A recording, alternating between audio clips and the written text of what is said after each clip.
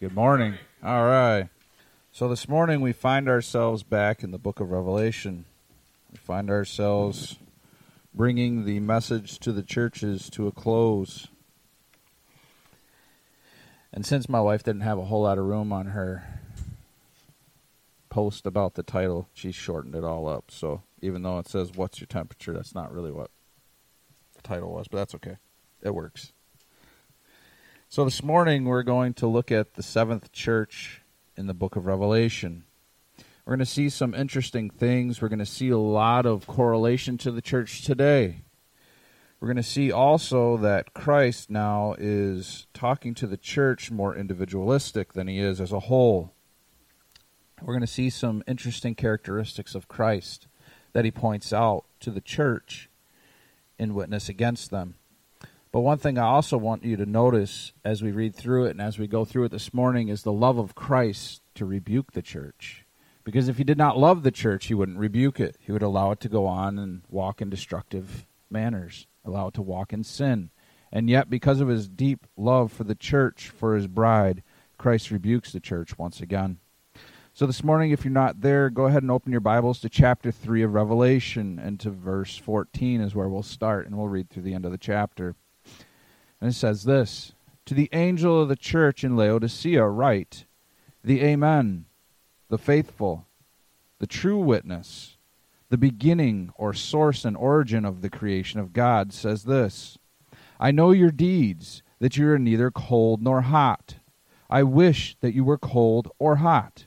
So because you are lukewarm and neither hot nor cold, I will spit you out of my mouth.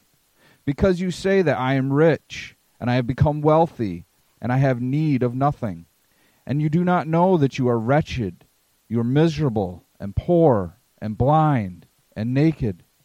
I advise you to buy from me gold refined by fire, so that you may become rich, and white garments, so that you may clothe yourself, and that the shame of your nakedness would not be revealed, and eye salve to anoint your eyes, so that you may see. Those whom I love, I reprove and discipline. Therefore be zealous and repent. Behold, I stand at the door and knock. If anyone hears my voice and opens the door, I will come in to him, and will dine with him, and he with me. He who overcomes, I will grant to him to sit down with me on my throne, as I also overcame and sat down with my Father on his throne. He who has an ear, let him hear what the Spirit says to the churches." Let's pray. Heavenly Father, we thank you, Lord, for your precious word, for your word that was made complete and given to the church for instruction, for reproof, for correction, for training in righteousness. We thank you that you are able to equip us through your Spirit for life full of godliness and righteousness. And Lord, as we look at the message to the church at Laodicea this morning, may we see you in the splendor of your glory. May we stand in awe of who you are, but Lord, may we take it also as a warning to our hearts to not lift up our hearts in pride. Lord, may we look to you to be the satisfaction in our life, to fulfill our all in all. For the word says that we live and move and have our being because of Christ. Lord, may we remember that. It is not in our strength that we rise each morning. For as David in Psalm 3 said, I lay down and I slept, and I awoke, for you, O Lord, sustain me. Father, we just ask that we will continue to look to you in all things and give you the glory and praise. Just ask that you will guide us through your word this morning. In Jesus' name, amen. Laodicea. It was a capital of wealth. It was a merchant's paradise. It was a foundering church. It was a church full of people who lacked conviction either way. It was a church full of complacency and tolerance. It was a church full of hypocrites and bigots. It was a church full of people that honestly didn't care one way or the other. And we're going to see that the message to Laodicea was a harsh rebuke, but it was one that was needed. The church in Laodicea, the word Laodicea means people ruling, or the judgment of the people. And it's interesting that that title is given, that explanation is given of its meaning, because in the end times, it is the people who will judge their own hearts before the Lord. to accept Christ or to rebuke him, to accept salvation or to walk away. And people need to judge their own hearts to see where they stand. Scripture over and over again tells us to weigh our hearts, to weigh our thoughts, to weigh our actions, to see, to test and see that we are in the faith. The church here was complacent. It did not want to work. It did not want to do any works for salvation, because salvation isn't works-based, but it didn't follow through on the love of the law and the love of the Lord by following Christ and obeying his commands. But Jesus starts off to the church, and he says the Amen, the faithful and true witness. It is Christ who is the fulfillment of all the promises of God. It is he who keeps them and brings them to pass. God speaks and Christ acts. And it is this witness who is faithful and true. He is the one who stood before the world and when he had his earthly ministry and proclaimed who God was to all men. He proclaimed the truth of God's word. He took the law and he expounded upon it and showed the heart of God in the law. He showed that the law was a schoolmaster able to teach and to bring one around to righteousness. He was able to sit there and stand and rebuke sin as it was sin. He called it out. He did not ignore it. He dealt with sin. He dealt with broken people. He dealt with the sick. He dealt with the diseased. He dealt with the demon-possessed. And over again, he continued to say that I am who I am. He was faithful in the fact that he was the Son of Man and he was the Son of God. He was faithful to show who God was in him. He said, if you have seen me, you have seen the Father. He didn't pull any punches with his disciples. He challenged them continually and daily. And it is this witness that we are to uphold as Christians, as little Christ, as that word implicates. We are to be faithful in our witness of who Christ is to the world. Do people look at us and see Christ? Or do they look at us and just see an extension of a wacko world? That we have our own beliefs and we walk in a weird way. We walk in an intolerant and bigotous way. But to be in Christ is to not compromise truth. That's why he's faithful in the true witness, because Christ never compromised truth. He stood upon truth and truth alone because he is truth. And then he goes on to speak that he is the beginning of the creation of God.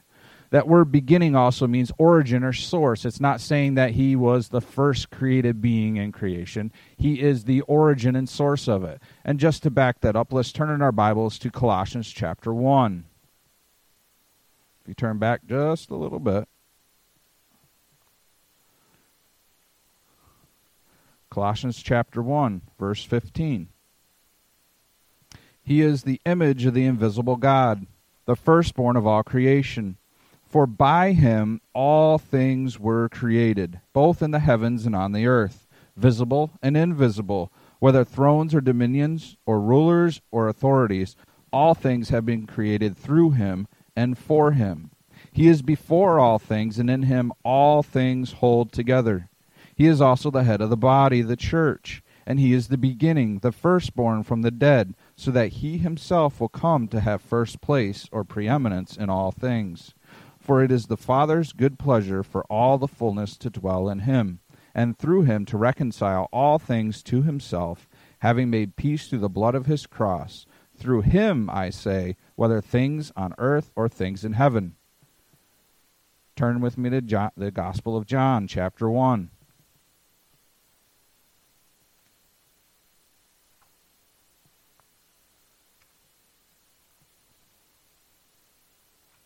John 1:1. In the beginning was the Word, speaking of Christ, and the Word was with God, and the Word was God. He was in the beginning with God, and all things came into being through him, and apart from him nothing came into being that has come into being. And in him was life, and the life was the light of men. And the light shines in the darkness, and the darkness did not comprehend it. Again, we go back. Christ is the origin and source of all things. He is the beginning of salvation for all, and he is the beginning of all life. It is this one who has the authority and the power, the preeminence in all things, whether in the spiritual realm or in the earthly realm. It is this one who comes to the church, and he explains himself that way, that he has the authority over the church. Why? Because he is the head and the source of the church. He is the life of the church. Without him, there is no life. There is no church. He is the beginning of creation. Therefore, he has authority over that creation to tell it what to do. And it is this one who comes to the church that is in dire need of Christ. And again, we see the words that we've repeated and seen repeated over and over in all the churches. He says, I know your deeds. And then he gets to the heart of the matter, that you are neither cold nor hot. I wish that you were cold or hot. We get down to the fact that the church of Laodicea was thinking they could ride a fence of complacency, that they didn't need to be zealous for the works of Christ, but they didn't need to be zealous in their outward refusal of Christ. They thought that they could just kind of sit in the middle and ride the storm. They thought they could be non-committal. They don't need to commit to Christ, but they don't need to commit fully to the world either. And that is a fallacy. It is a falsehood. Because if you are not for Christ, you are against him. There's that absolute separation of the sheep from the goats, the wheat from the tares. There is no middle ground. You either must be sold out for Christ or you're sold out for the world. That is what he's getting at. And he's rebuking this church harshly because they continued to reject the fact that they had to make a choice. How many of us, when you go to grab a warm drink, enjoy it when it's maybe just barely above room temperature, but you're expecting it to be hot? That's just like, spit it out, right? Or you go to grab a cold drink, and it's just like really warm, like it's been sitting in the sun all day. It's not satisfying. There's that knee-jerk reaction of, just get it out of your mouth, right? Well, that's what Christ is saying the church is to him. The church is so disgusting at this point in the way that it was living, and in its lack of love or its lack of hate for Christ, that he just says that it's just, I want to spit you out of my mouth. That's a sad place for the church to be. And yet, that's exactly where the church is today. The church as a whole in this country plays church. It is lukewarm enough to where people think, okay, I can get comfortable here. Look, kind of like bathwater. It's not too hot, not too cold. You can kind of get comfortable in it, right? A little tepid, right? But that's where Christ is saying the problem is because people get comfortable with the hypocrisy that's in the church. That you don't need to be sold out and a Jesus freak on this hand, but you don't need to be sold out and be a partier and all for the world on this hand. You can kind of sit somewhere in between, kind of in between. You don't have to be a Republican or a Democrat. You can be somewhere in between, right? Well, this idea and this pervasiveness in our country is causing the church to crumble outwardly. Because the church honestly isn't crumbling. It's actually being strengthened and being built up. Because Christ said the gates of hell will not prevail over it. But what we're seeing is the crumbling of the structure of a socialized church. The church in America is not based on the scriptures. It's based on the comfort and the likability of the church being like the world. It's trying to win the world with the world system. It doesn't work. Why? Because Christ and Belial cannot be together, right? Jesus spoke often of that. But yet, in our hubris as people, we tend in our pride to think we have a better way. And that is exactly what Christ is rebuking here. You cannot say, I love Christ and live like the world. And you cannot love the world and say you love Christ. You can't serve two masters. You can't ride the proverbial fence. There's not a fence there. It's either the chasm of hell or the blessedness of Christ. That's all you have as a choice in your life. Will you follow the master or will you rebuke him? And it's kind of fitting that we started the book of Amos this morning because it starts out with God judging the nations for their abuse of Israel. But we'll see that he gets into also the judgment of Israel because Israel also abuses Christ. But we see here in the church of Laodicea that they were trying to be a church without a commitment. It's like trying to get married without a commitment to your marriage. It doesn't work. You can't ride the fence. You have to make a decision. You have to have depth, conviction. You've got to have love. You've got to have sacrifice. And in the end, they don't realize that they're sacrificing their eternal state.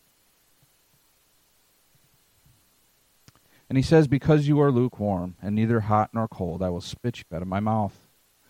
It's a scary place to be, being spit out of the mouth of the Lord.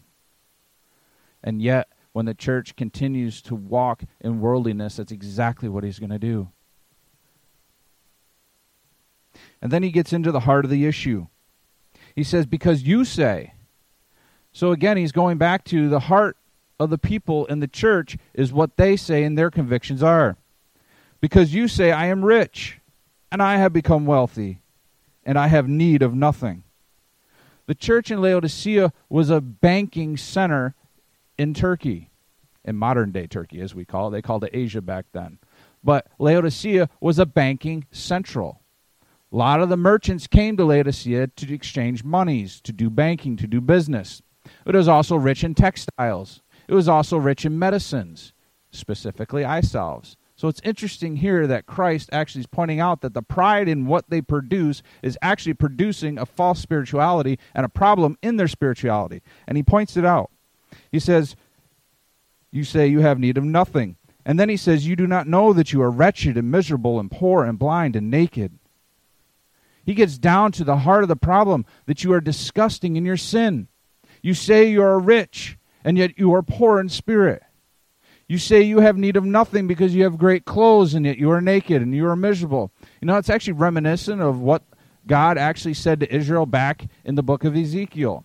In Ezekiel 16, there is a very pictorial explanation when God actually goes to Israel and says, you have become horrible. And he says this.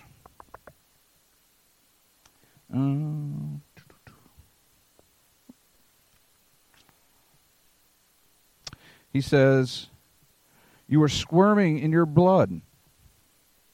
When I passed by and I looked upon you, behold, you were at the time for love. So I spread my skirt over you and covered your nakedness. I also swore to you and entered into a covenant with you, so that you became mine, declares the Lord. I bathed you with water. I washed off your blood from you, and I anointed you with oil. I clothed you with embroidered cloth and put sandals of porpoise skin on your feet, and I wrapped you in fine linen and covered you with silk. I adorned you with ornaments, put bracelets on your hands and a necklace around your neck. I also put a ring in your nostril and earrings in your ears and a beautiful crown upon your head. Thus you were adorned with gold and silk and silver, and your dress was of fine linen, of silks and embroidered cloth. You ate fine flour, honey, and oil. So you were exceedingly beautiful and advanced in royalty. Then he says this, and your fame went out forth from among you to all the nations on account of your beauty, for it was perfect because of my splendor, which I bestowed upon you. And then he gets into how they used their beauty to play the harlot, how they gave up the beauty of who they were in Christ for the beauties of the world. And God judged them for that. And he's saying the same thing here to the church in Laodicea. You think you're wealthy and beautiful and wise and great and mighty, and you are wretched. You are poor. You are blind. What were they poor in? Poor in spirit, even though they were rich monetarily. Monetary wealth means nothing. It gains you nothing spiritually. So they were poor and bankrupt. They were wretched and miserable. They were blind. They couldn't see the truth of the Word of God because of all the things that they pile around them. Do you realize when you put things of the world around you and build yourself up in the world that you become blind spiritually? When you place idols in front of your eyes, you place emphasis on things other than the things of the Lord, you become blind spiritually.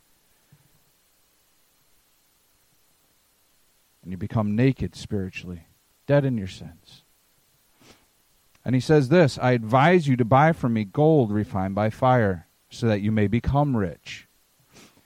You know, it's interesting here. It's reminiscent of two places in Scripture. The book of Isaiah in chapter 55, where God calls out and says, Ho to you, come, buy food, buy drink without money, without cost, right?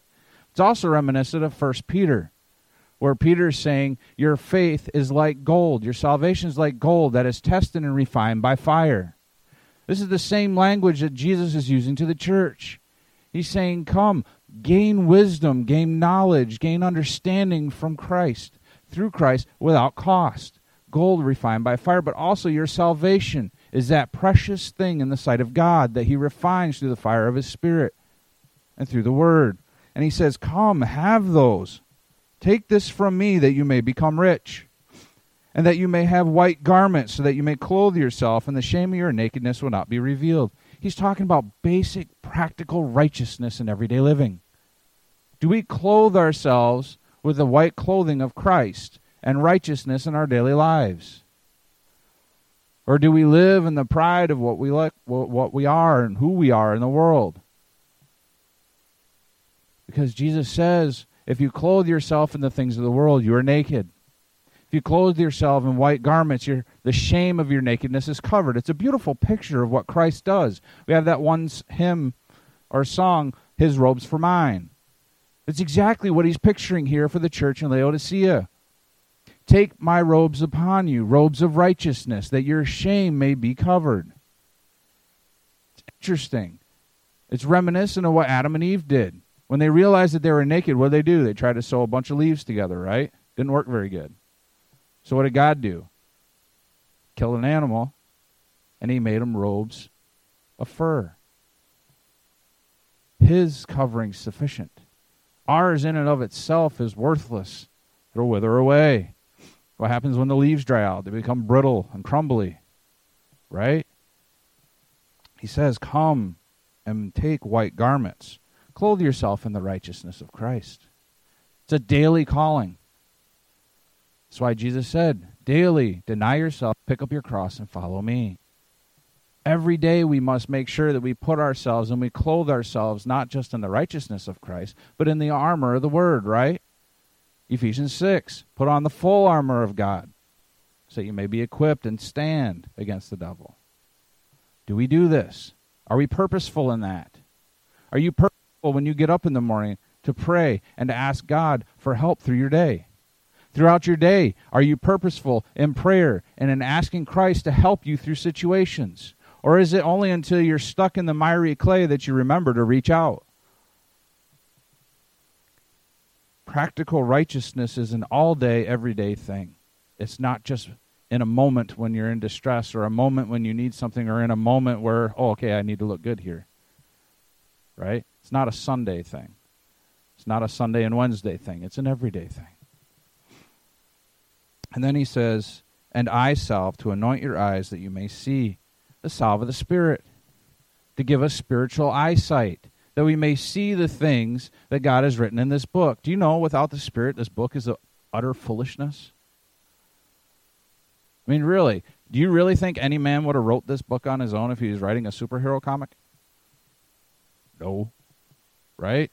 We always want the underdog to be, all-powerful and have all these cool powers and stuff. And what did Christ do? He came and he humbled himself, and he gave up the glory of who he was in heaven to take on the servant's form of a man. A man always wants to do his own thing, right? I made this choice and I'm good. But you know what? Salvation isn't that way.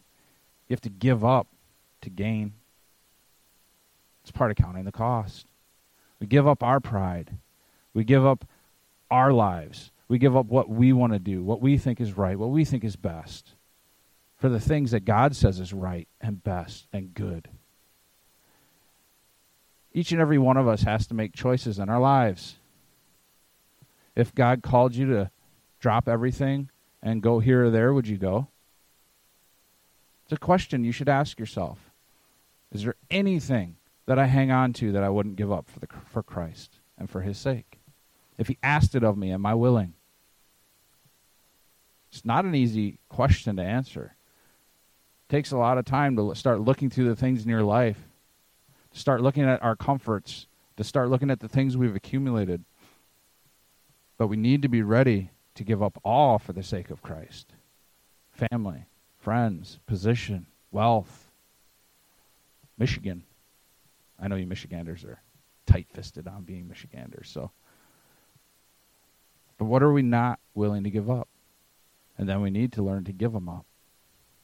Doesn't mean he's going to ask it, but if he does, are you willing? The willingness of a servant is to do anything that the master has requested. Being able to admit that you're weak. It's a tough one, especially for guys. Guys like to be strong and tough and self-sufficient. I know, honestly, one of the biggest blessings that come from having a bad back is I've actually had to learn to ask for help. I'm a very self-sufficient type of person. Most people that know me know that. I can do most things myself, and I just do them. Doesn't mean it's the smartest thing for me to do either. And my son asked me one of the hardest questions I've ever had. He said, if you could go back and redo it and not have a bad back, would you? That's a tough question to answer. And in some ways, yes, because I can't stand having pain every day and all that. But in some ways, no, because God had a purpose and a plan for it, and I've learned a lot, especially in humility. Because I have to ask for help, because I can't do everything myself. And I've had to learn that. And it's a difficult one for somebody, such as me anyway. Then he goes on and he says this, for those whom I love, I reprove and I discipline. How do you take the discipline of the Lord? Because it happens. Book of Hebrews. Turn to Hebrews with me. It's just a few pages back. Hebrews chapter 12. Hebrews is a great book, hitting much from the Proverbs and much of the Old Testament. But in Hebrews chapter 12, he has this to say, starting in verse 7. It is for discipline that you endure, for God deals with you as sons. For what son is there whom his father will not discipline? But if you are without discipline, of which all have become partakers, so therefore none of us are without discipline, then you are illegitimate children and not sons. Furthermore, we have earthly fathers who discipline us, and we respected them. Shall we not much rather be subjected to the Father of spirits and live? For they disciplined us for a short time as seemed best to them. But he disciplines us for our good, so that we may share in his holiness, which is a command. All discipline for the moment does not seem joyful, but sorrowful. And yet to those who have been trained by it, afterward it yields the peaceful fruit of righteousness. Do you despise the discipline of the Lord when it comes? Do you ask, Lord, why are you doing this? You know, sometimes it's just to wake you up, to get you to look up. Sometimes it's to help you to grow.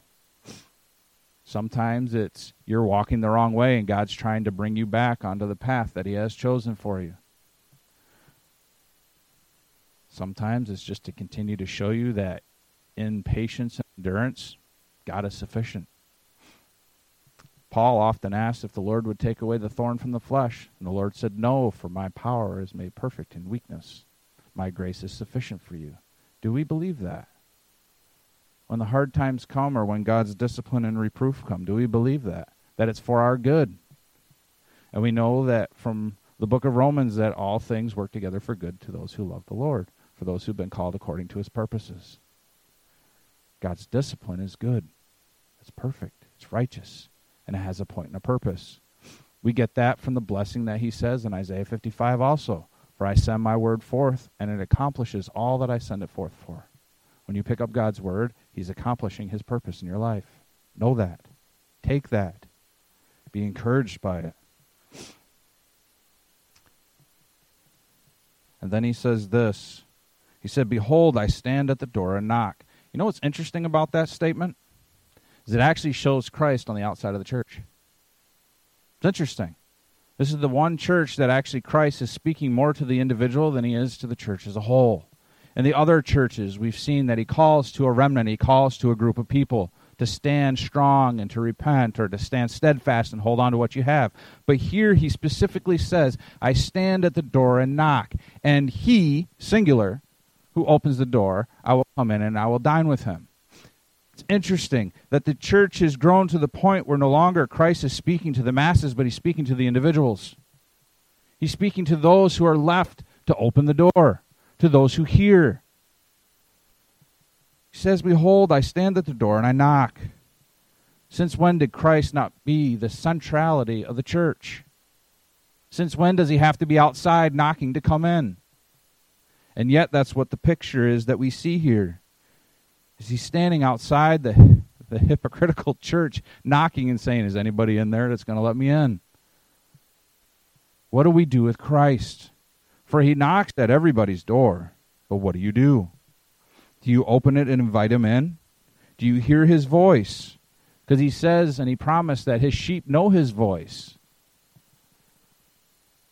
Does he come in to dine with you and you with him? Do you realize that that's speaking of the food of the Word? Do you know that you can be filled up spiritually on the food of the Word? We got many pictures in Scripture that talks about that.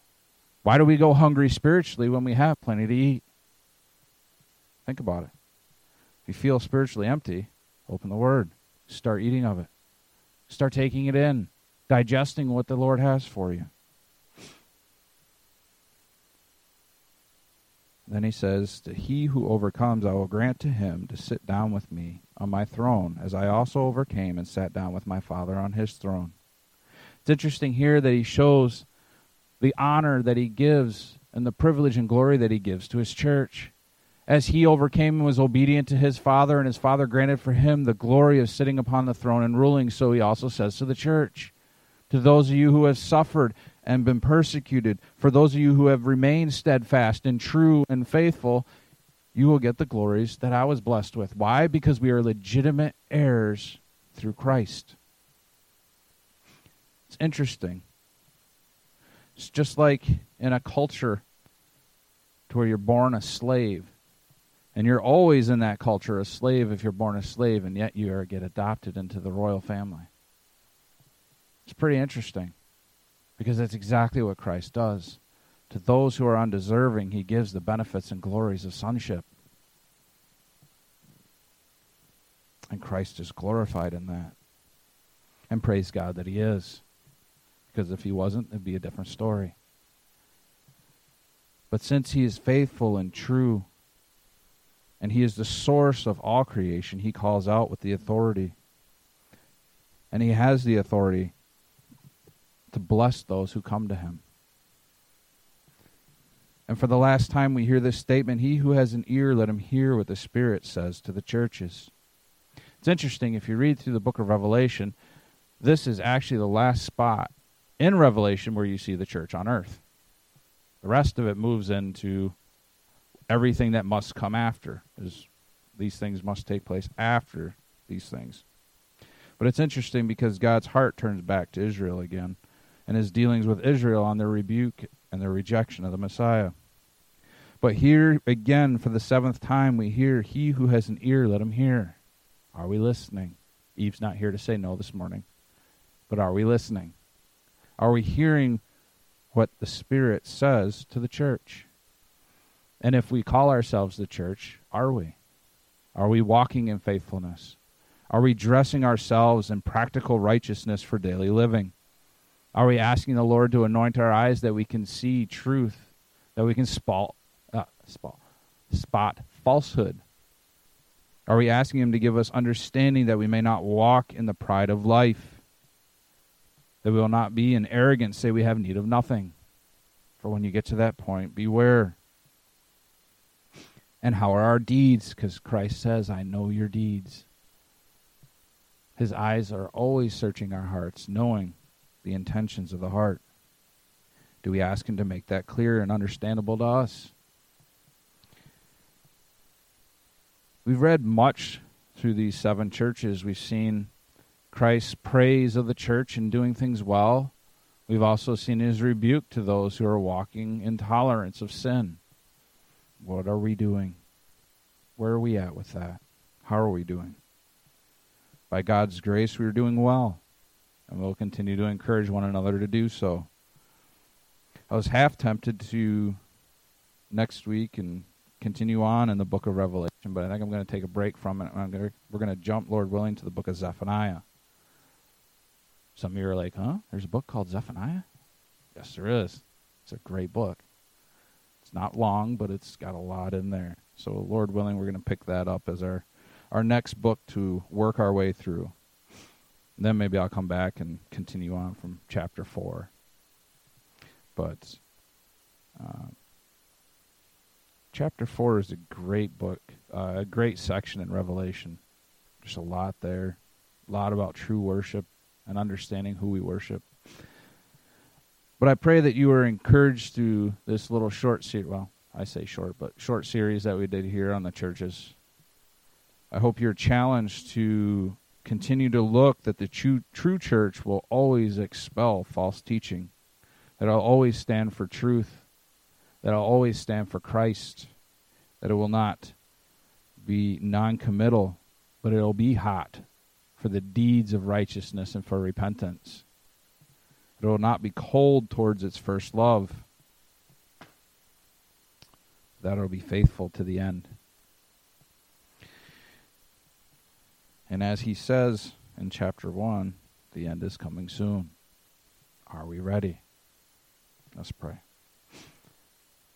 Heavenly Father, we thank you, Lord, for your word.